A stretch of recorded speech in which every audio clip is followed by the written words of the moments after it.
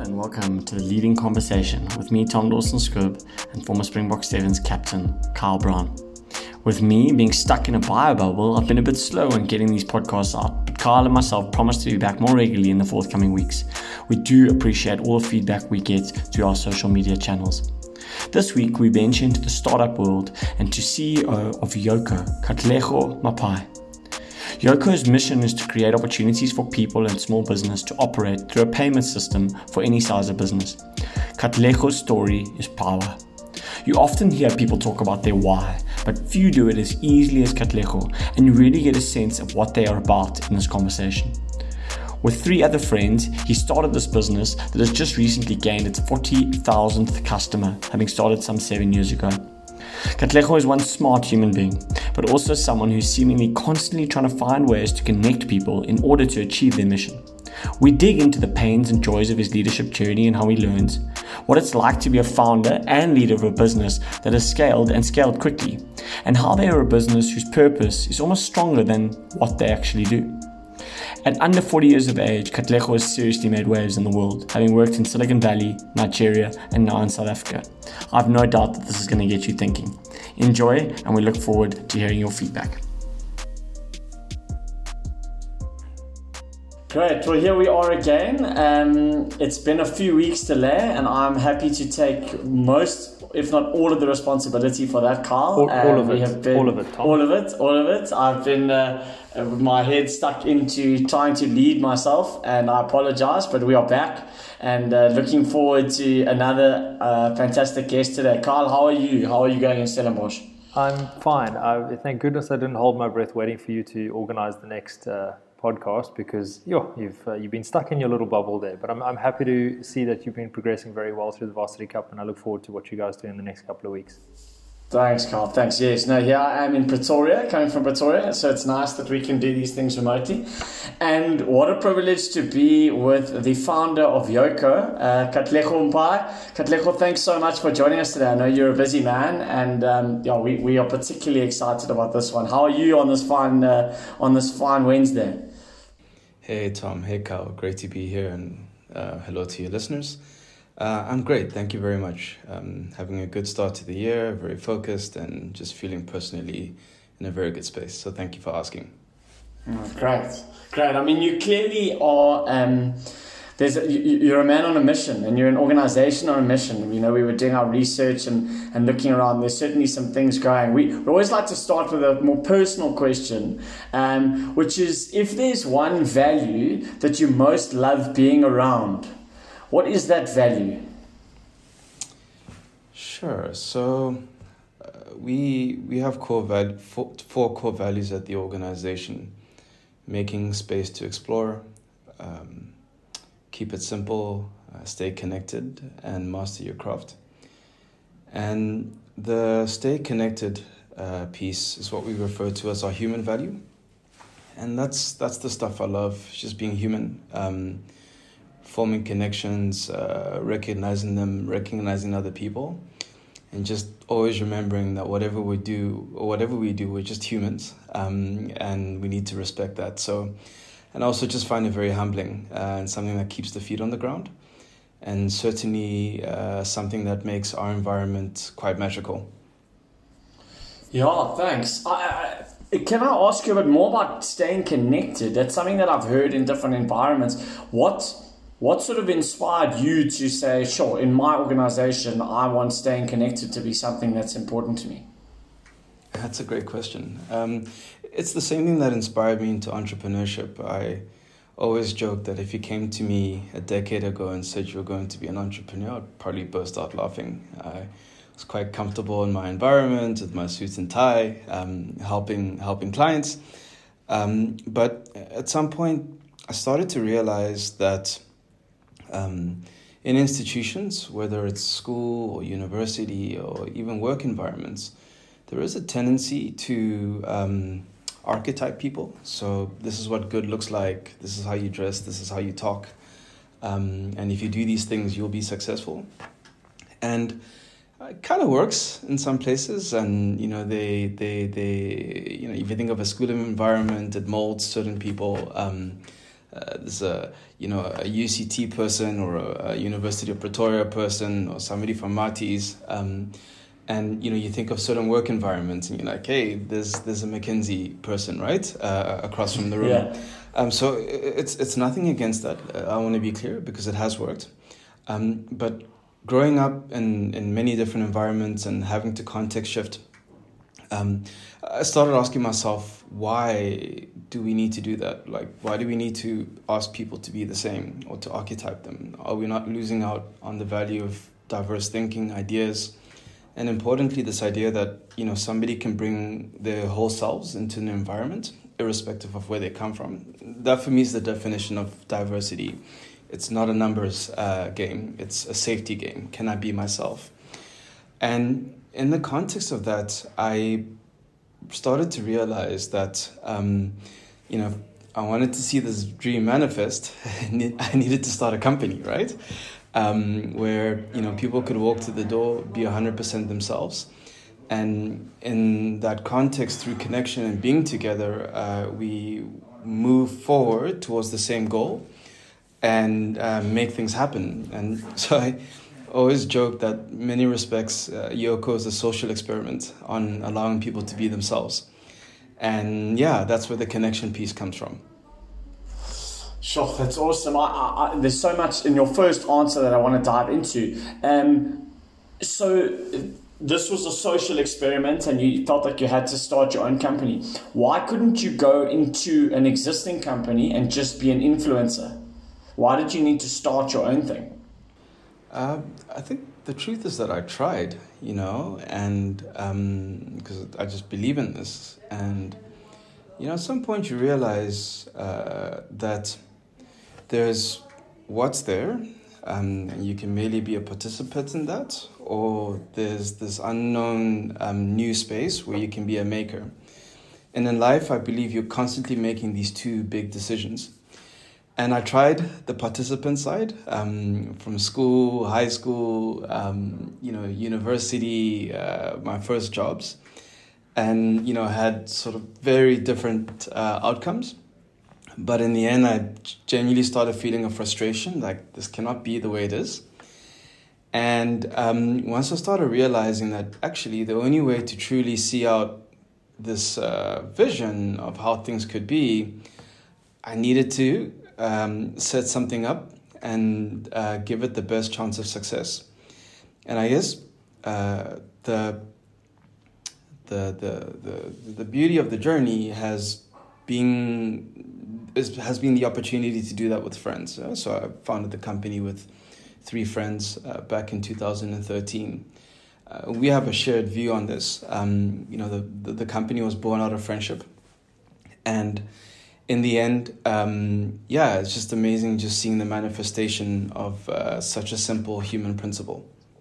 Katlego, your pathway to this point, or I suppose the point of starting Yoco, I think we all talk about how your journey shapes you and so many of your different experiences help you, take different avenues along the way.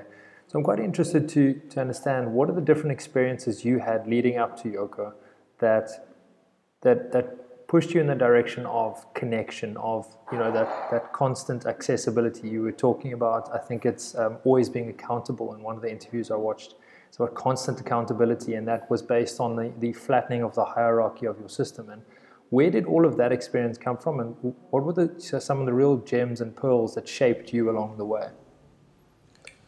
Wow, I'll try and keep this answer as short as possible. So just intervene if you need to. So I had an interesting sort of early life and background, quite eclectic. I was born in Johannesburg, Soweto. I moved to Cape Town when I was 4, spent a few months, and then moved to the US with my family on the East Coast for 2 years, came back to Cape Town early 90s. And that was an interesting time in South Africa. It was a lot of transition. I was young. And, you could really feel the tension in the air and the anxiety around the change, especially with adults. You could feel it. Or maybe I was just super sensitive to it. But, experienced that and then, left the country again mid-90s this time to the West Coast. We stayed in Palo Alto, in the middle of the Silicon Valley. And this was an interesting time for the internet and all these things. And then came back to South Africa, went to high school in Pretoria, and then went to the University of Cape Town for university. There's a lot of context switching I've just described, right? And in all those environments, I had to adapt, learn, get to know people, and they were just so vastly different.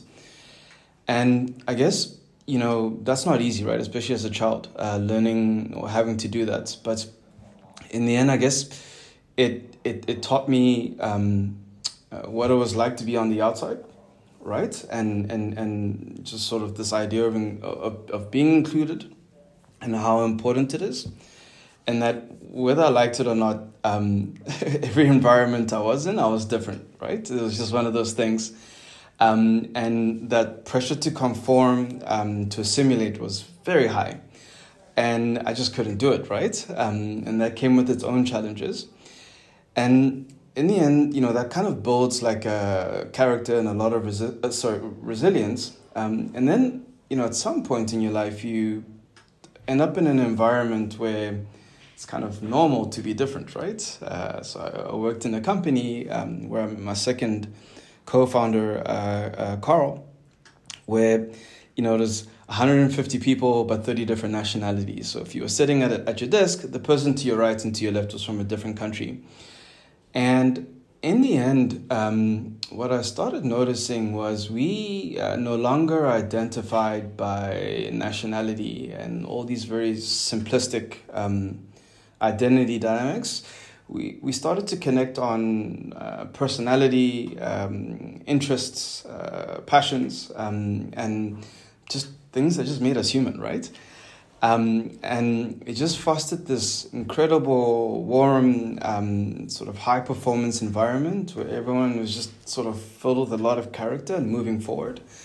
And that was really inspirational for me. And then I think, in the end, it was also kind of an environment where folks were expected to really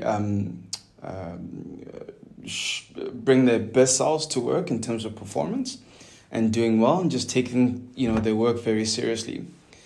And then the last organization I worked at before starting the company was Rocket Internet, and that was quite an interesting experience. Also very deeply multicultural, but people had just come from everywhere to work on a problem on the continent, and once again, they took it seriously, and they applied themselves and they put their whole selves.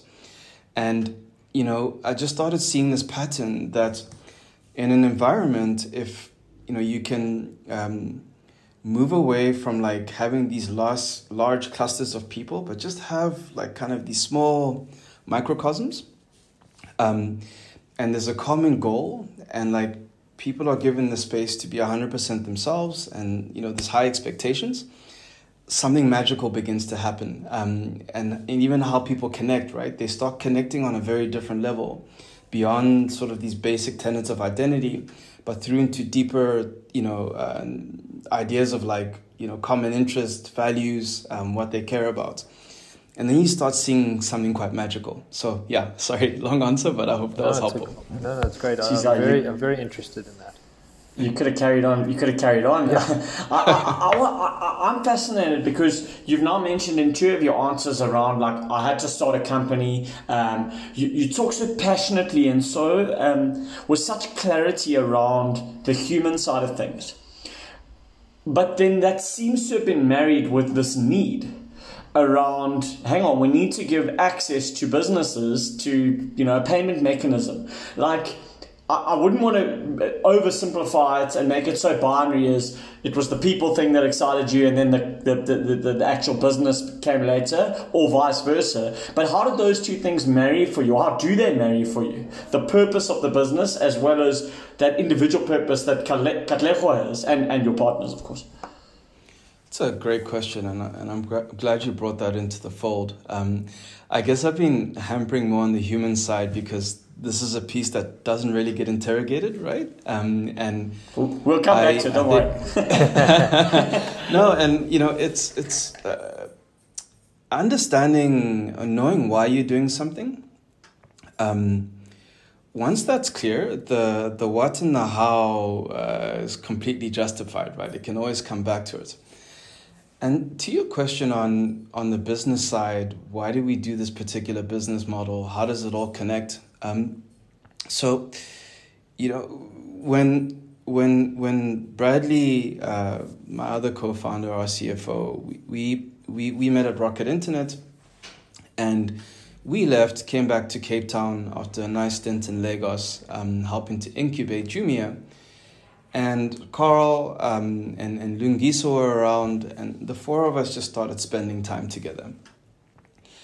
And during that time, we had sort of both the fortune and the privilege to be on sabbatical after many years of work. And imagine just four of us hanging out and just having very deep philosophical discussions around what we were seeing in the country, right? The inequality, the marginalization, people just being left behind.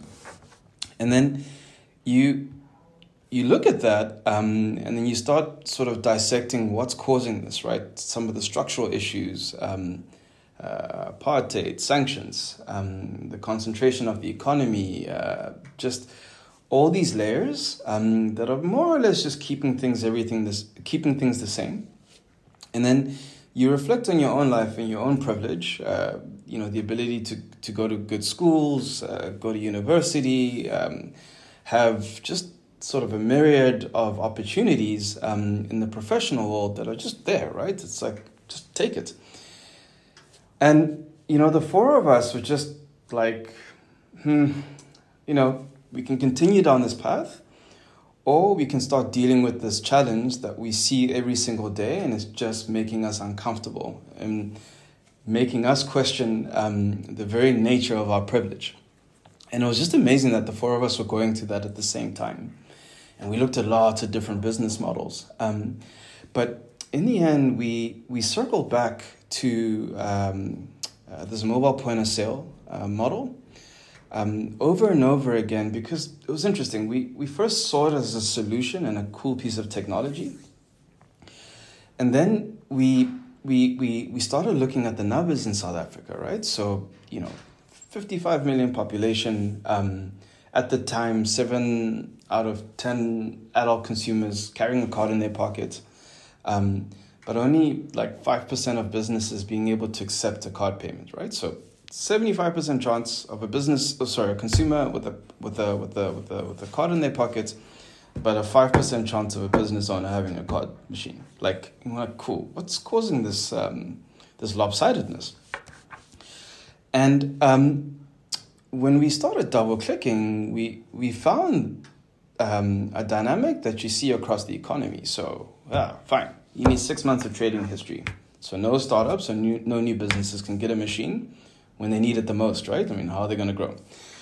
You needed to take out a 24-month contract. So if you're a seasonal business and you don't know where you're going to be in the next 12 months, or you're just starting, are you going to take out a 24-month contract on something where at the time you had to pay 400 to 500 rands per month just to rent a machine? And then there was the fees, right? Which were completely opaque, and with the information asymmetry, meant that as a smaller business, you were going to completely get nailed. I mean, you had fees going up to 5-6%. Really, like, imagine, right? And then, in addition to that, you needed to be in a nice central commercial area so a salesperson could come see you.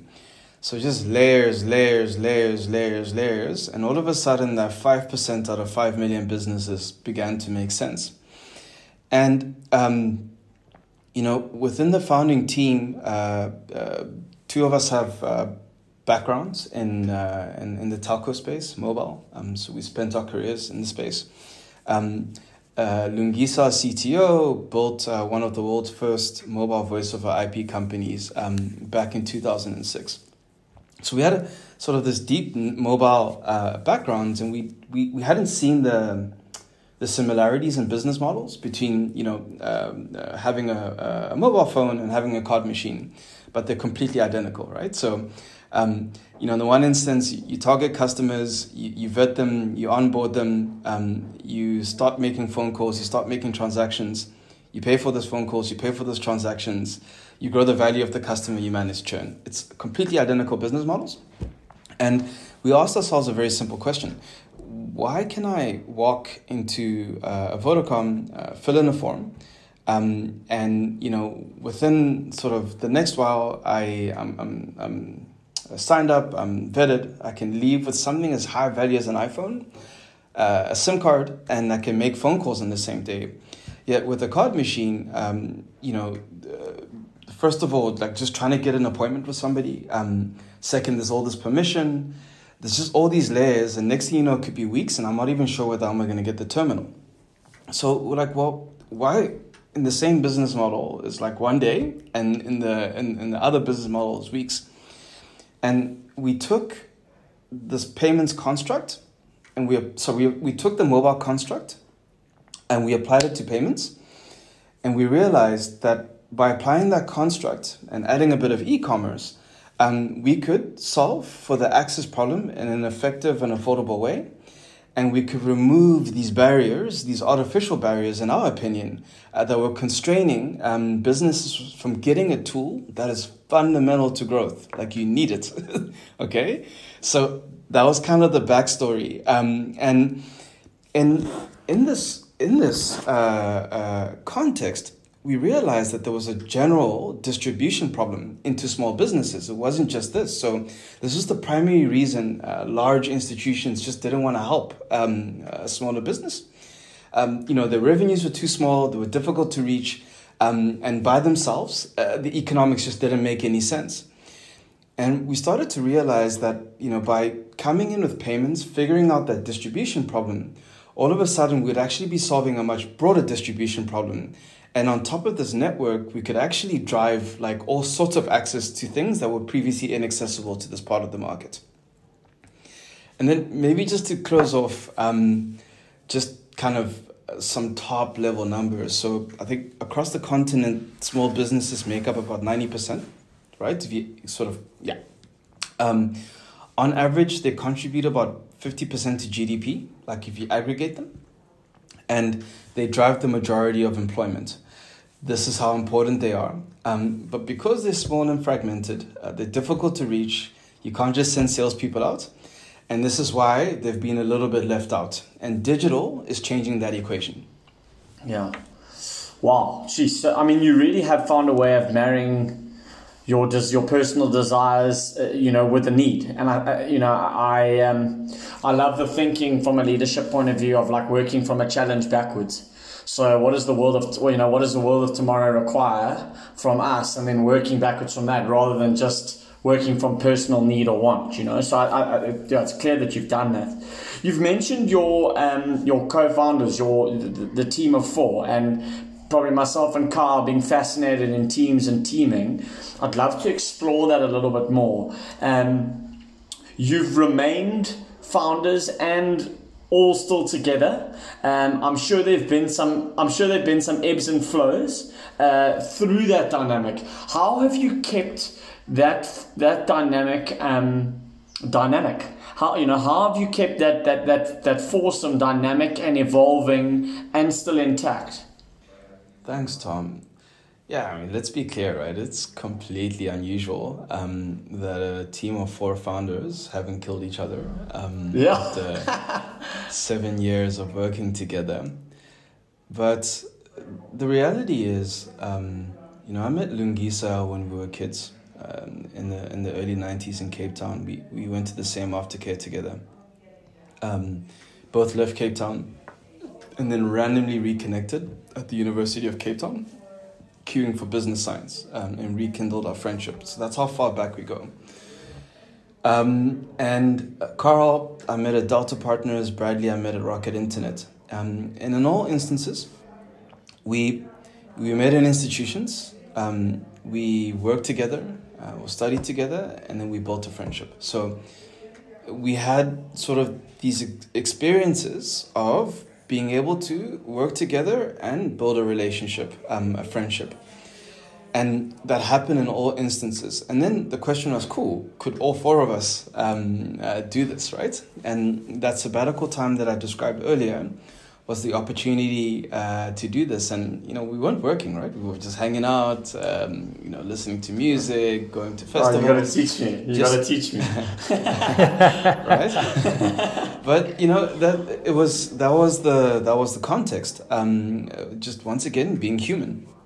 And then we started coalescing around this common purpose, which is enabling people to thrive. We just want everyone around us to do well, right? Our team, customers, everyone who touches or engages with us, we just want them to do well. It's really that simple.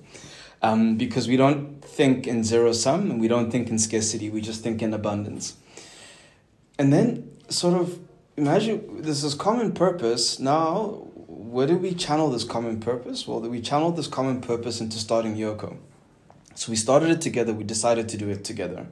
And that was unusual, right? Nobody was pulled in. It was a common decision. We're going to do this. And as a result, what you're seeing is the manifestation of this purpose. And the what and the how is going to continue changing. You're going to see lots of different things. But the purpose will always remain constant. And what's happened is, yes, it hasn't all been smooth sailing. Not at all, right? And we've stared failure down the barrel multiple times. Even from the beginning, we spent a year trying to get a license to operate, and in month 11 we could have been told to piss off, right? And this is not going to happen. But what's remained true and constant is the bond of our relationship, and that it transcends, and the purpose. Everything else is additive. And as such, we've been able to grow through the organization. Our dynamic has been able to grow, and we're extremely close, right? So, when pre-COVID, we used to sit in the same office opposite each other, and that would not have stopped. That would not have stopped. We speak all the time. We call each other all the time. We're a unit. And this has been enabled through the history, the relationship, the common purpose, and something that transcends sort of the anything physical beyond the business or money and any of these types of things. Human, once again. Katlego, I really want to jump in because we've got this small little coffee company that and it's a very similar, very starting point where myself and two other ex-rugby players have started a coffee company. We're mates, and one of the major ideas for us starting this was so that we could keep us closer together. We want to be closer together, right? So what I'm really interested to know from you is, from a friendship point of view, and then from a business partner point of view, what have been like the key responsibilities that each of you have to do, or in a general terms, like what's kept the friendship together, and then what's kept the business partnership together? Yeah, so I think on terms of what's kept the friendship together, I mentioned that prior to starting Yoco, there was already a professional friendship relationship that had been cultivated. So that's been super helpful. And even, pre-Yoco, those dynamics got tested, right, in difficult moments. And in those difficult moments, the right reactions happened, there was support, and, we were able to see things through. And I think, I was just telling an investor this a little while back that, we in the context of not always having smooth sailing and having challenges, over the years, we've always supported each other, right? If anyone was struggling, and it was never a conversation, it just happened, right? It was almost that thing you have with family, or if there's a problem, you just come in and you sort out. You don't have a big conversation, you just sort it out, and you support and you're there. That's been an important sort of foundation and anchor that's allowed sort of everything to happen. And then I guess at the same time, man, life also happens, right? So you can imagine, since we started working together, Carl and Lungi have gotten married, had 2 kids. Bradley and I recently got engaged. Life is happening and we're moving forward, and we're growing. But the most important thing is that within these life moments, and things that require time and personal attention, there's always been space to pay attention to those things, because you know that you'll always be supported without question. And I guess maybe what I'm getting to here, ultimately, guys, is trust, right? We trust each other. Sure. Then on the flip side of that, like what would you say if you're now speaking to us, which you are, and you're looking at a small business, you say, guys, you're all friends going into this, but these would be the most obvious stumbling blocks that you could come across in the next 3 to 5, 10 years. If you're going to stick this out, be aware of these, and this is potentially how to navigate them. So number one is being very clear on why you're doing this, and stating it and saying it out loud. And the sooner you can do that, the better. This is the most important thing. Why are you doing this? Why have you come together, right? And it's not easy to articulate this, because often it's a feeling, but you should try and have those conversations. So that's one, and that'll always hold true.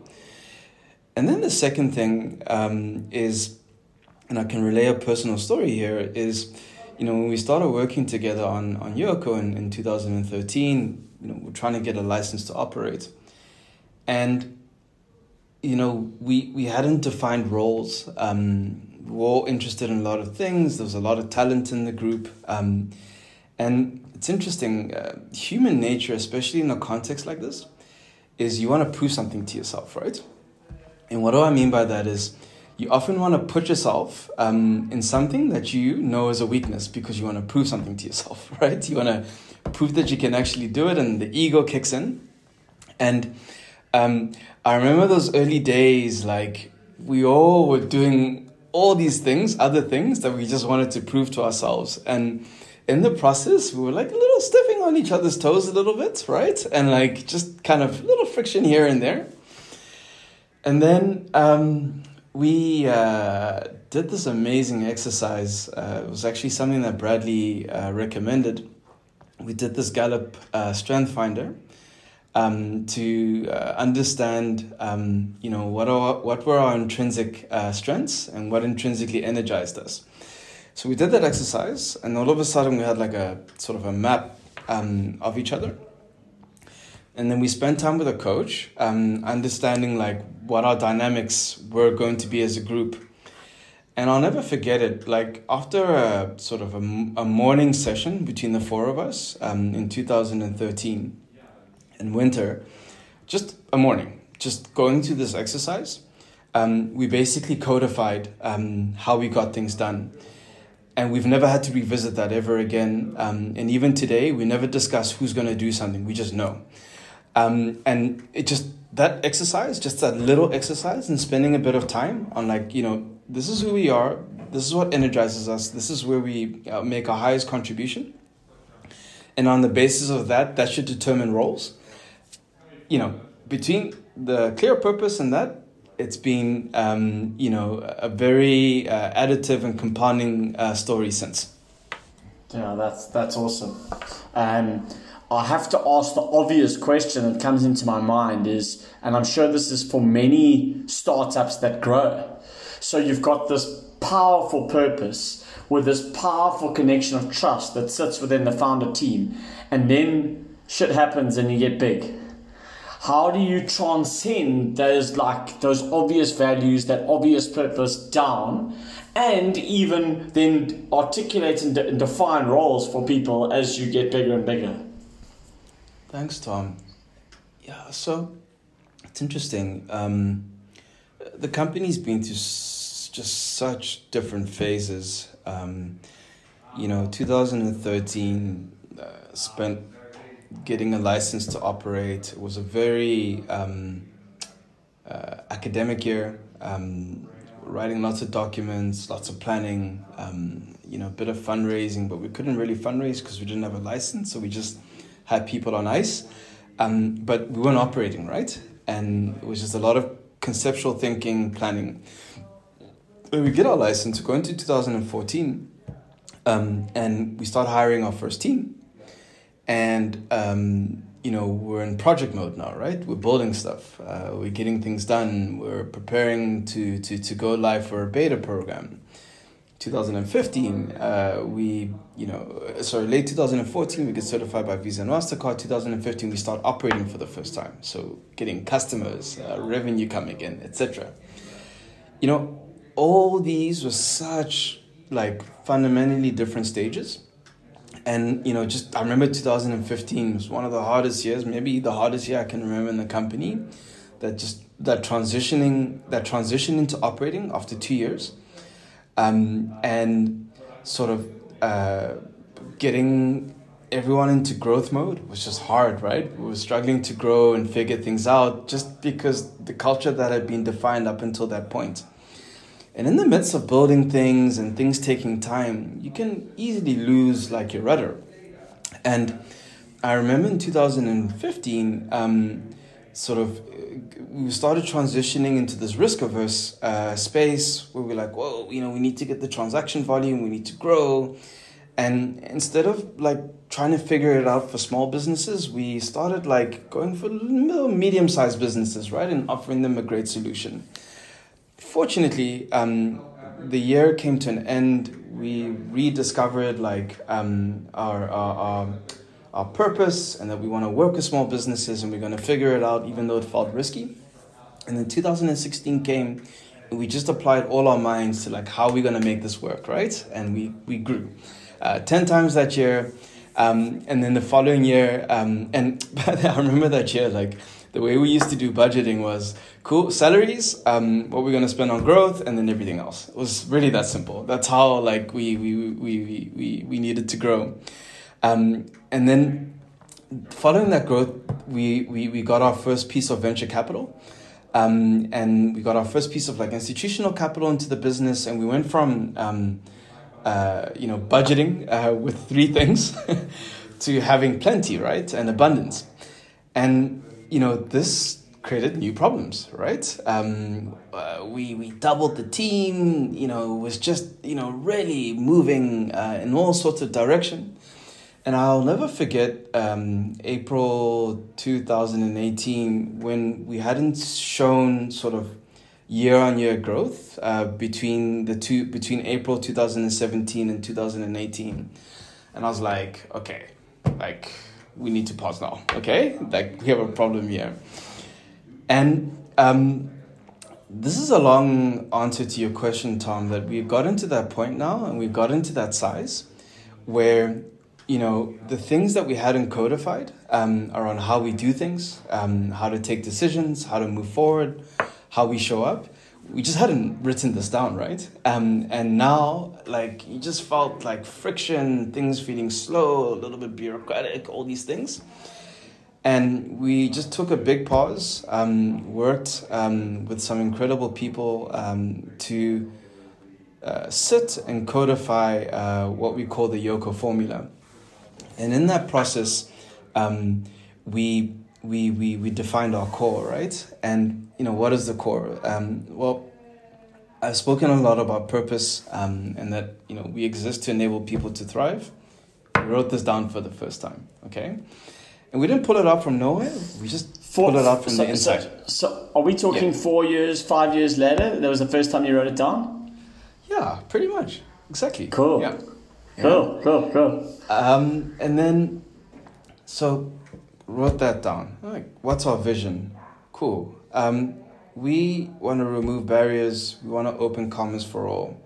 Open commerce became our vision. Got that down. And then, I already spoke about our core values, making space to explore, keep it simple, stay connected, and master your craft. And all of a sudden, we defined a formula, and not something that we grabbed from Google or Facebook or some other tech company, but a formula that actually emerged when we reflected on the combination of activities that always or consistently drove success or led to great outcomes. the formula emerged over the years, and that's where the time thing is really interesting, right? It's all well and good defining your core values before you get started, without really like starting, right, or being tested or seeing how things emerge.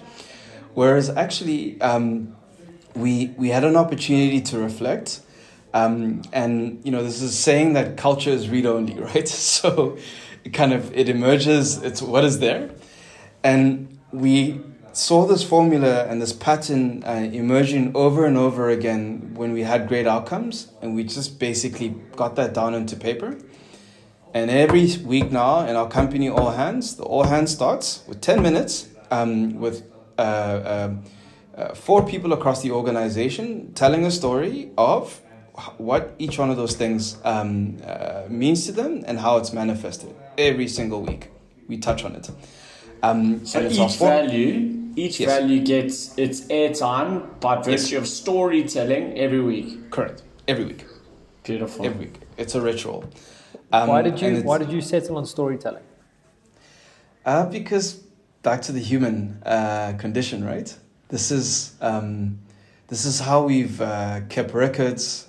This is how you see cave paintings on a wall that have lasted thousands of years. This is how we transfer knowledge as human beings. And it just, I guess the simplest way. Why does that feel like a typically African thing to do? Like, I don't feel like people in America or people in Europe love to tell stories the way we tell stories. Like we love stories here. It's a very good point, Kyle. That's a very good point. And I think,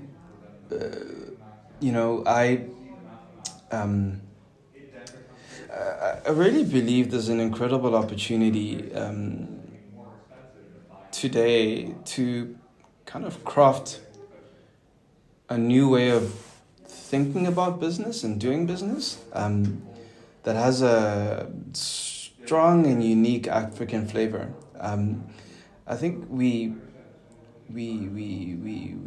spend too much time trying to absorb from the outside and trying to copy and replicate, and we don't spend enough time going, as you said, this is uniquely us. This is how we do things. How do we amplify that and bring that into a business environment? We don't spend enough time on that.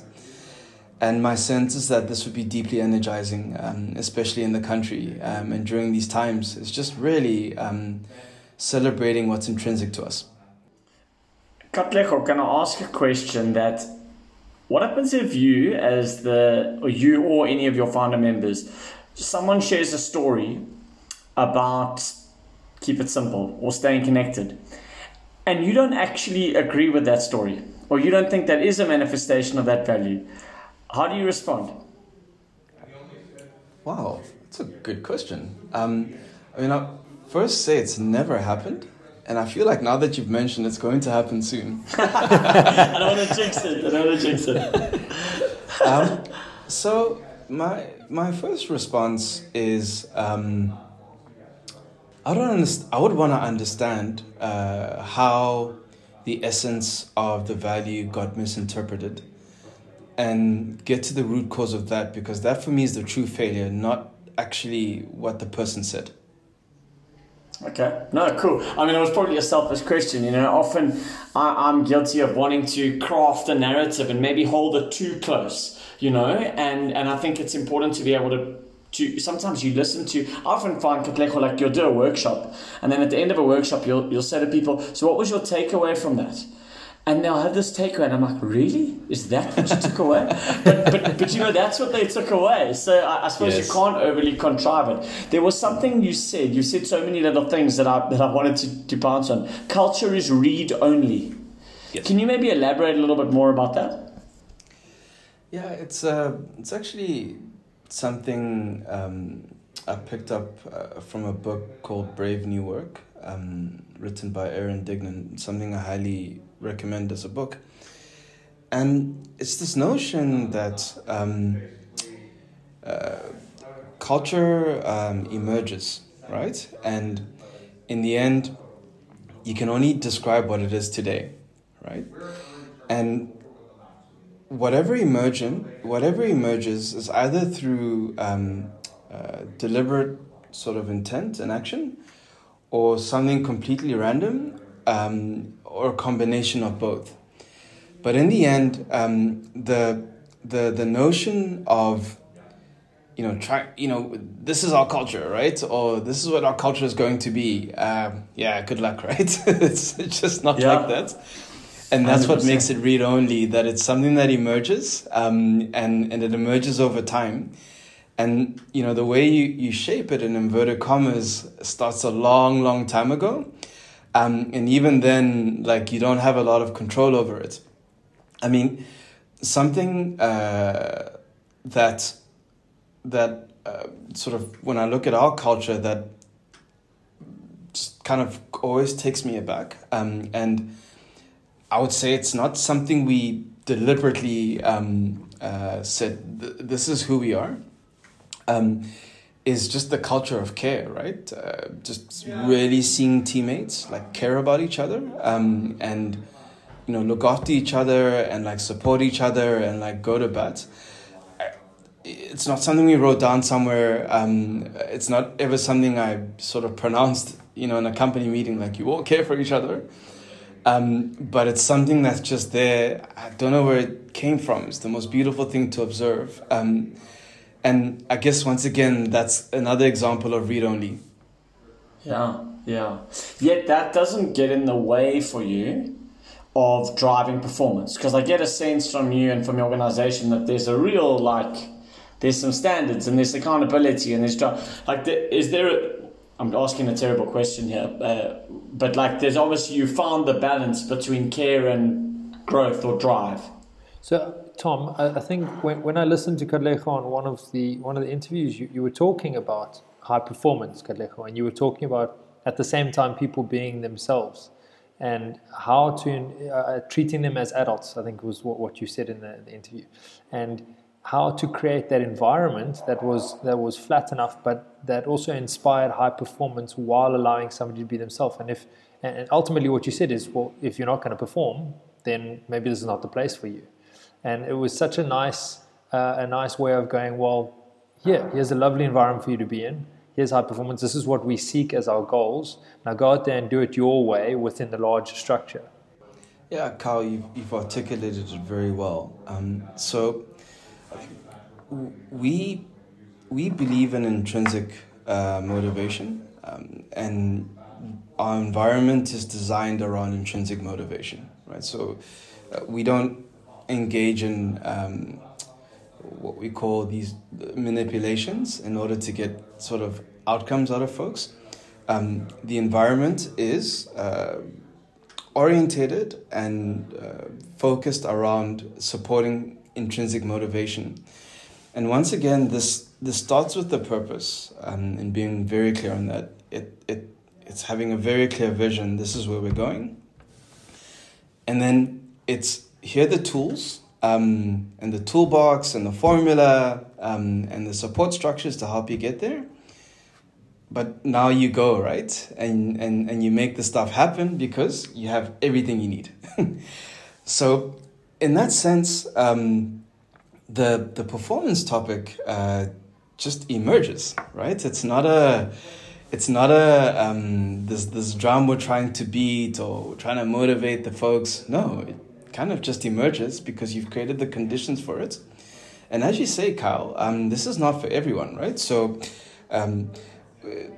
some folks prefer to be handheld or to have very strict parameters in which they can operate. And there's nothing wrong with that, right? Because, this sense of safety around the parameters and very clear parameters, and, we need you to do X, Y, and Z, and this is how you're going to do it. That elicits, a particular outcome with certain people.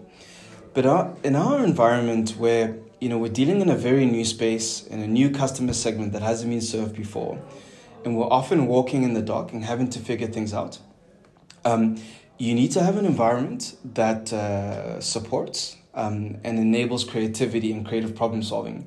Otherwise, we're just not going to get to where we need to be.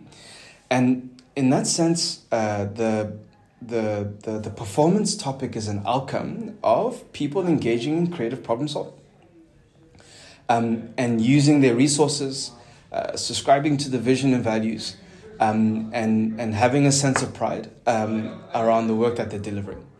Perfect. When you spoke also about, I think one of your, I want to say, annual sort of slogans was "Let's grow," and then you spoke about getting the right people on board to grow, and I think you mentioned about having energetic people. I mean, growth is an energetic thing, and having energetic people on board to help facilitate that.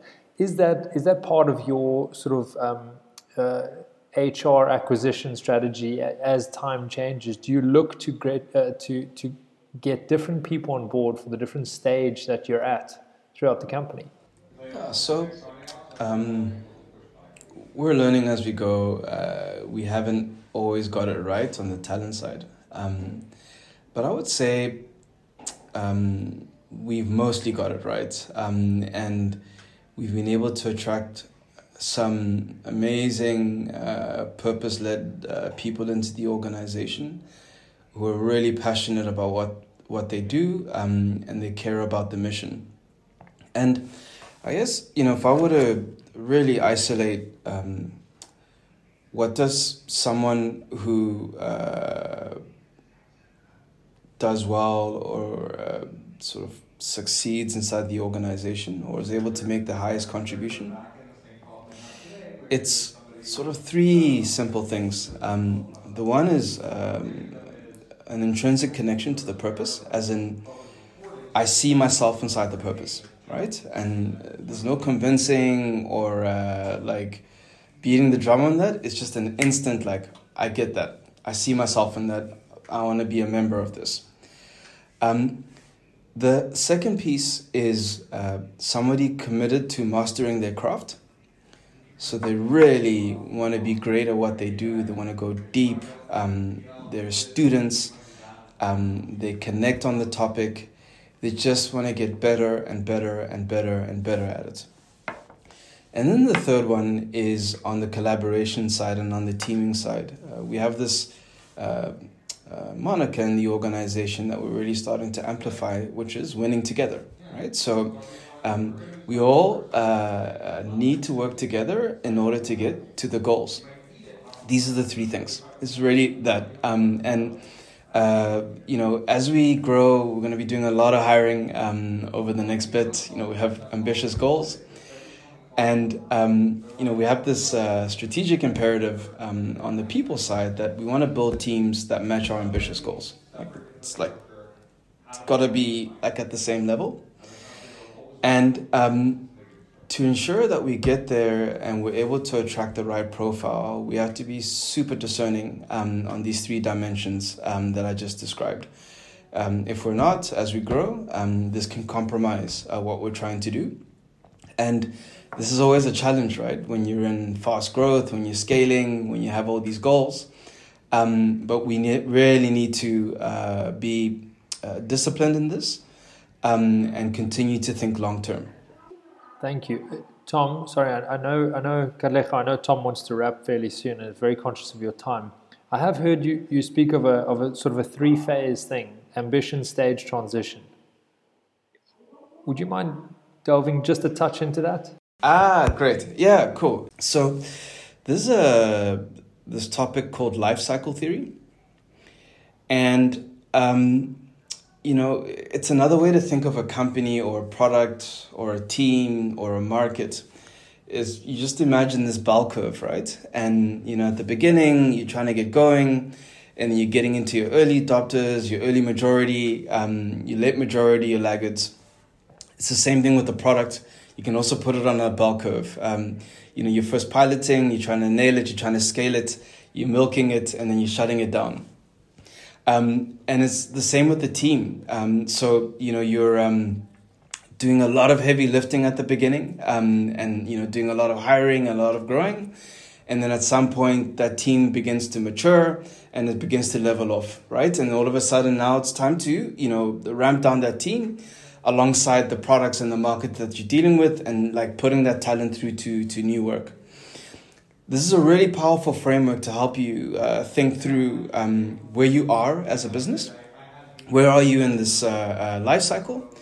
And on the basis of where you are in that life cycle, this needs to dictate how you behave. And the ambition is where do you want to go?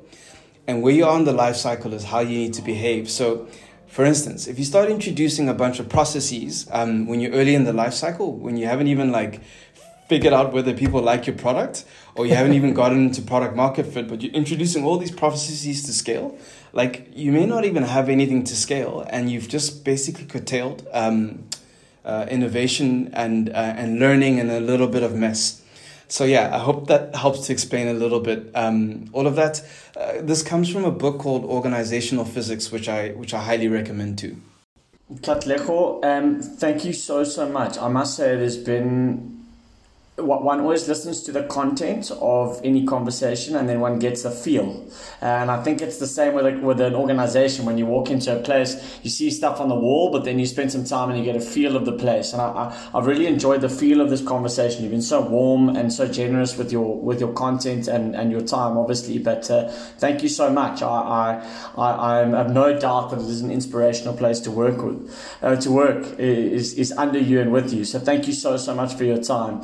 If I could ask you, if you were to be super intentional about the next 6 months of your life as a leader in your business, in a sentence, what are you being super intentional about? That's a great question.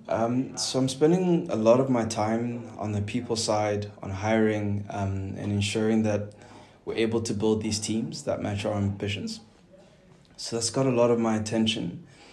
And then also starting to realize that as the company grows, as our leadership begins to mature, and our role as founders begins to shift, really realizing that more and more our responsibility is constantly reminding everyone in the team why we're here, and taking the time to tell the stories and to reinforce, and just really helping folks understand, like, why does this organization exist, right? Like, you know, it's so easy to miss now with the remote work, with the growth, with more and more people coming on, and I just really see this as a core responsibility now to dedicate as much time to it. Katlego Maphai, thank you so much. We've loved it, and we look forward to following your progress and hopefully chatting to you again soon. So thank you so much, and have a great day. Thanks, Tom. Thanks, Carl. And thanks to your listeners. Cheers. Thanks very much.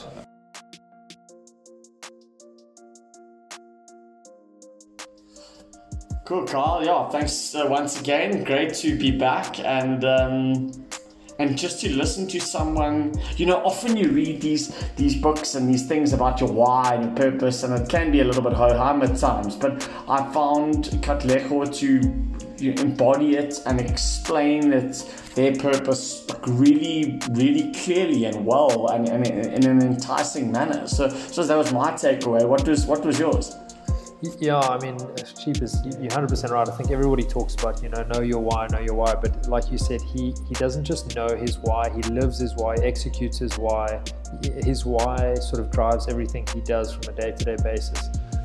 What a pleasure to listen to Katlego speak about his journey to that point and how they've got there and how much he's been focusing on the human element of it. And I think that's something that often gets put a little bit to the side in the business environment. Great, Carl. Well, I'm glad we're back on the road, and we'll have some great guests coming up as well. So yeah, thank you for that. I can't wait to listen back to that, and have a super week. I hope you're enjoying Bubble Life, and all the best for the next one coming up. I will do. Have a great week, everyone, and thanks so much for listening. Please keep following us, and we'll have some great episodes on the way.